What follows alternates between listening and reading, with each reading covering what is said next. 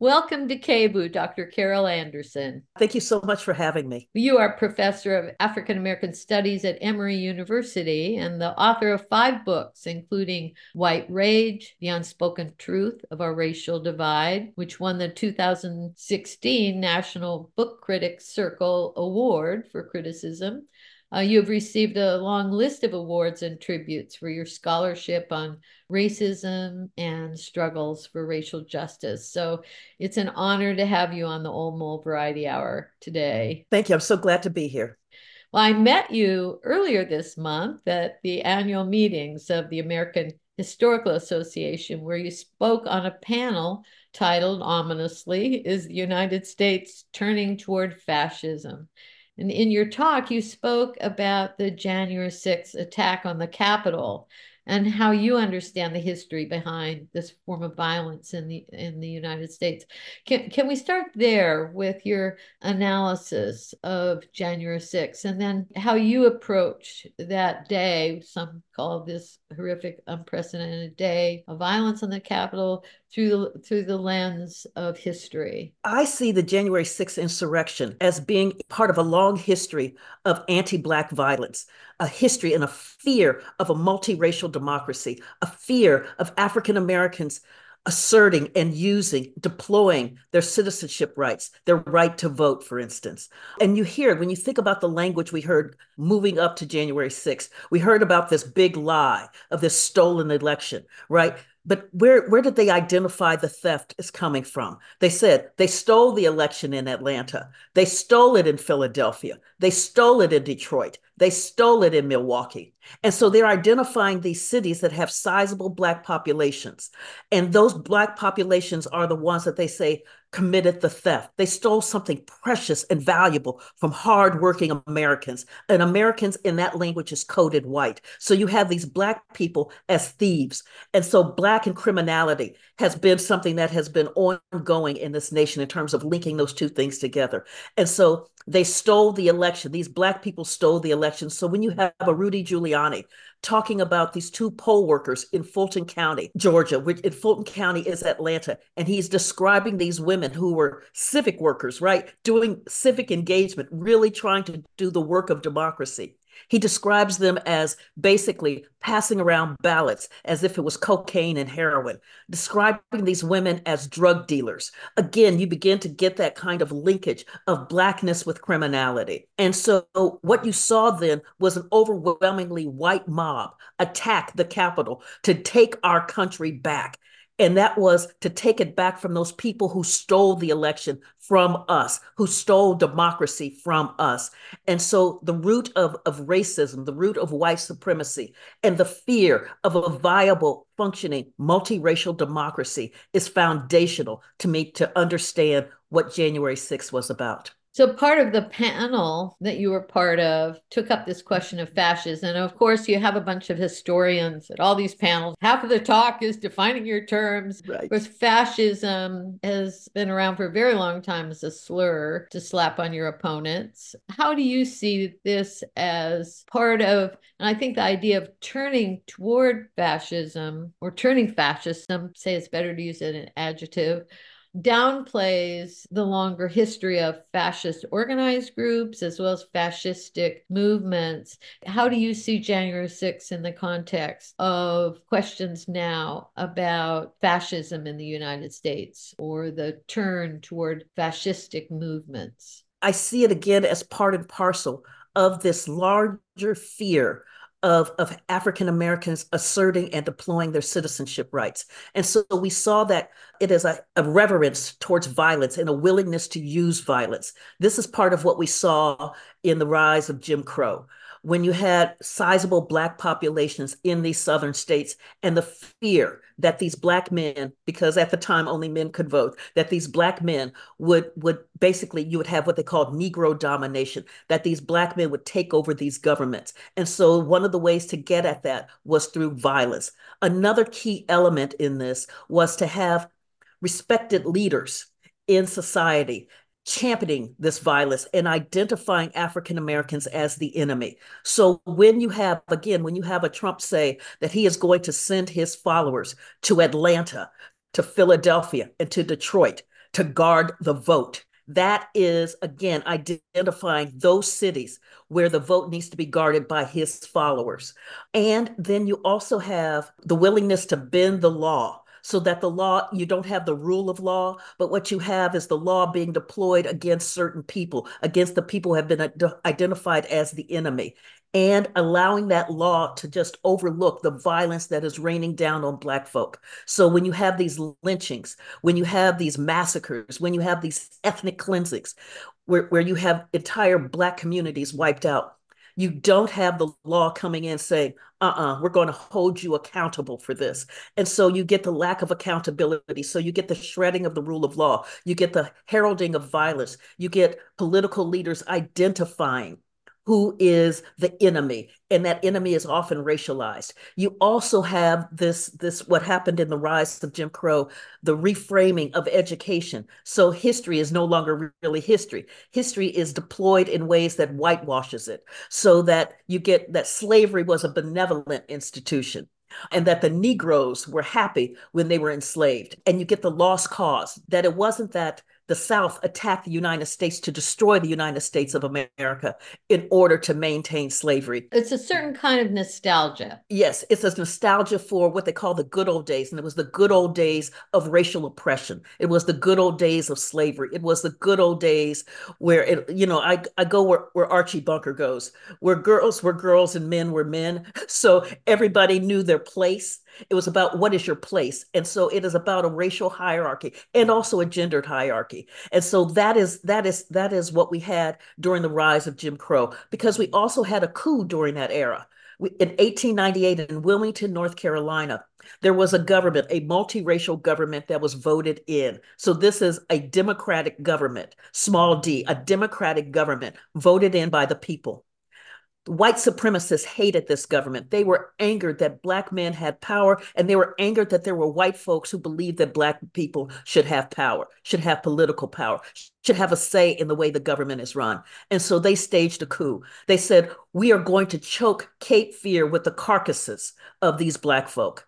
About 60 African Americans were wiped out in this coup. And then the mob rolled in and then took over the government. They basically told the chief of police to leave, they told the mayor to leave, and they told the city councilman to leave. Basically, get on a train and get out of here, or we'll kill you too. That's a coup. And then when you have the governor of North Carolina looking at them going, hello, Mr. Mayor, as if the coup did not happen, as if these weren't people who had just usurped the power and the authority of a democratic elected government, but treated them as if they were legitimate. That is also part of the way that this works. You talk about backlash in some of your work, and it's a term that it's become kind of an all-purpose idiom that can be a very discouraging term. That every progressive movement, you had the backlash against second wave feminism, the Black Lives Matter movement was followed by, a predictable right-wing backlash, as predictable as the sunrise. And that's part of, as I understand it, the subtitle of your book, The Unspoken Truth of Our Racial Divide, and the question of who's really angry and who's, Right. Black people are often cast, why are you so angry? Well, who's Right. really angry? Right. But does this idea of a backlash against the gains and progress of people of color or the oppressed in general, is that potentially cancel out any notion of, Martin Luther King's historical arc toward justice? How do you see that? Because I think that can be discouraging for young actives. Say whatever, it's a Sisyphus kind of situation. Wherever we make gains, we'll be pushed back. Okay, so let me phrase it in terms of the alternative. You've got an oppressive system and you don't fight back, you don't resist, you just acquiesce to it. How is that any better? How is that any better to basically cede your soul that way, to cede your power, to cede your future? And I mean CEDE, as in give up. So resistance is the way that we get better, that we get closer to that moral arc of the universe. And this is what we're seeing. To me, the history of America is the history of an aspirational nation. We hold these truths to be self-evident. And that history is the way that people have fought all along to make that aspiration real. Part of the problem is that we have some politicians who try to treat that aspiration as an achievement, as if we're already there. And so when they treat it as an achievement, when folks say Black Lives Matter, or when women say we've got reproductive rights, they're like, why are you belly aching? Why are you complaining? You're always complaining. It's never enough for you. It's never enough. And then so new laws come in place to block those aspirations. But we must fight back. And that's what's so essential. And part of that means we have to know our history. We have to know our history. We have to know what's worked in the past. We have to know what didn't work. We have to understand the power of divide and conquer, which is a way that these coalitions for resistance have been basically neutralized. We have to know that. And we have to know what our goal is. We have to know our goal is to recognize our full humanity so that we can fly, that we don't have these things that weigh us down, that stop us from living into our full selves.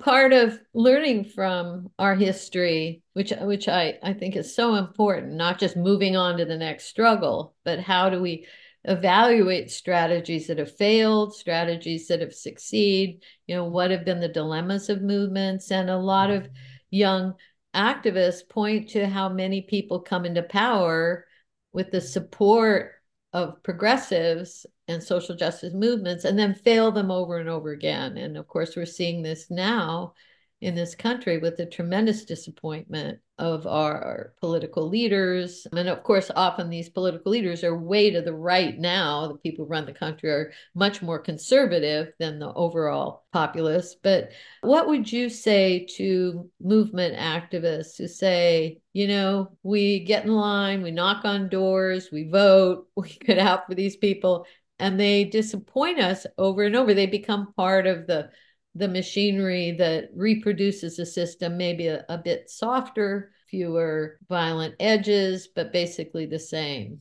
And I'd say, one, you have to know how the system works. And so I think about the 2010 midterm election. There was this massive disappointment in Obama because he hadn't parted the Red Sea, he hadn't walked on water, and he hadn't fed the multitude, right? And so you had a number of liberals, of progressives who stayed home. That was the year that you had this massive change in state governments, the red state takeover, which then led to the redrawing of gerrymandered maps. And it led to in the state capitals, you had this legislation coming through that was about voter suppression, that was about really heightened ending reproductive rights, and about loosening up gun laws. All of the things that progressives say, oh, and about basically trying to weaken legislation dealing with environmental protections and basically allowing climate change to run rampant. That happens. This is what happens when we stay home, because these are folks, because of the way they drew the maps, that we can't get to them regularly via voting. But if we hadn't stayed home, we would have had a very different kind of circumstance. We would have had very different kinds of leaders in power, leaders you can get to, leaders you can negotiate with, And hold leaders you can accountable. and that you can hold accountable.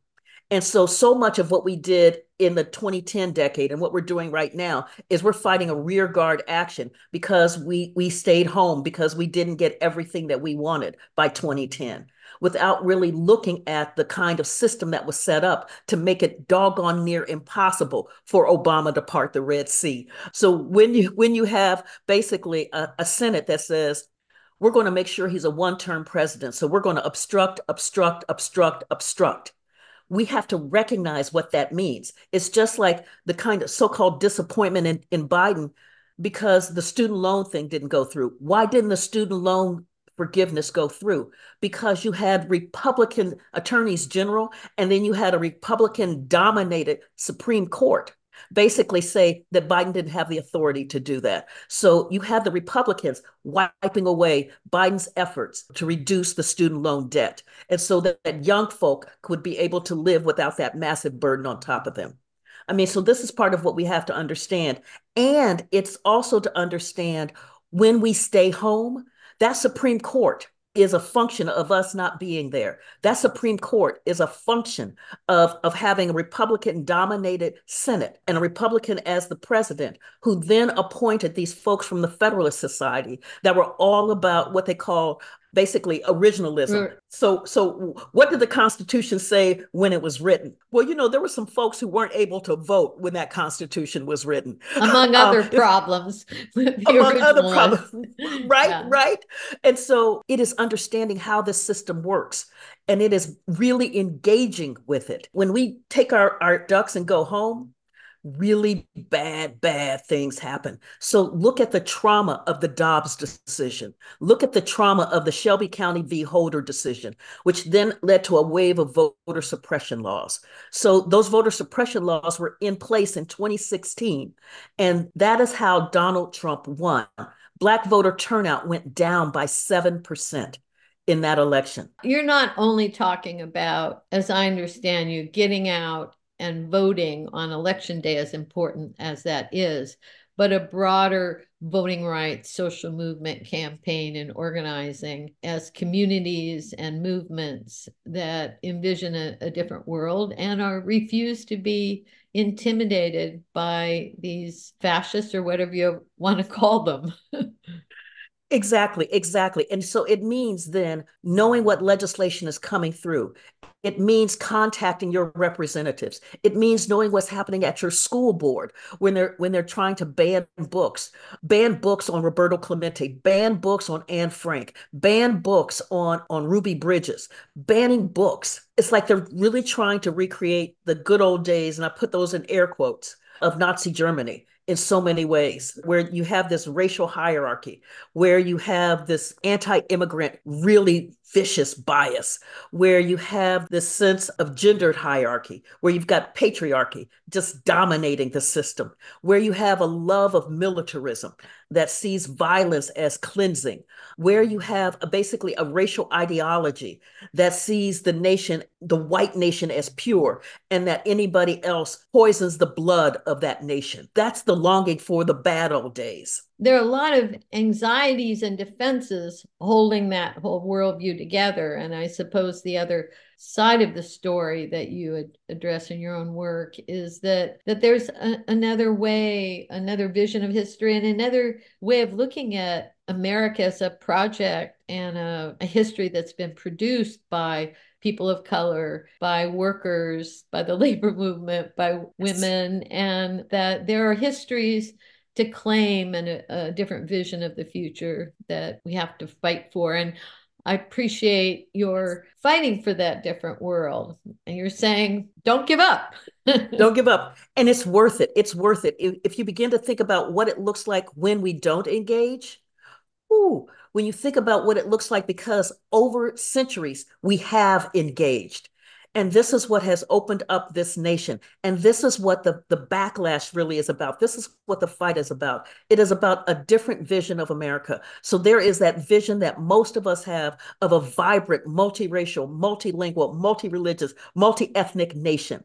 And then there is that other vision, that Trumpian vision, that is what I call a Herrenvolk democracy, where you have the veneer of a democracy, but it is about having this vast rightless labor pool that generates enormous resources. But those resources then just flow up to a small strata of whites. And then there's another strata of whites who are told that they too can partake in this wealth, but they just need to do A, B, C, D, and E. And it's because they can't have it because of those folks who are just working.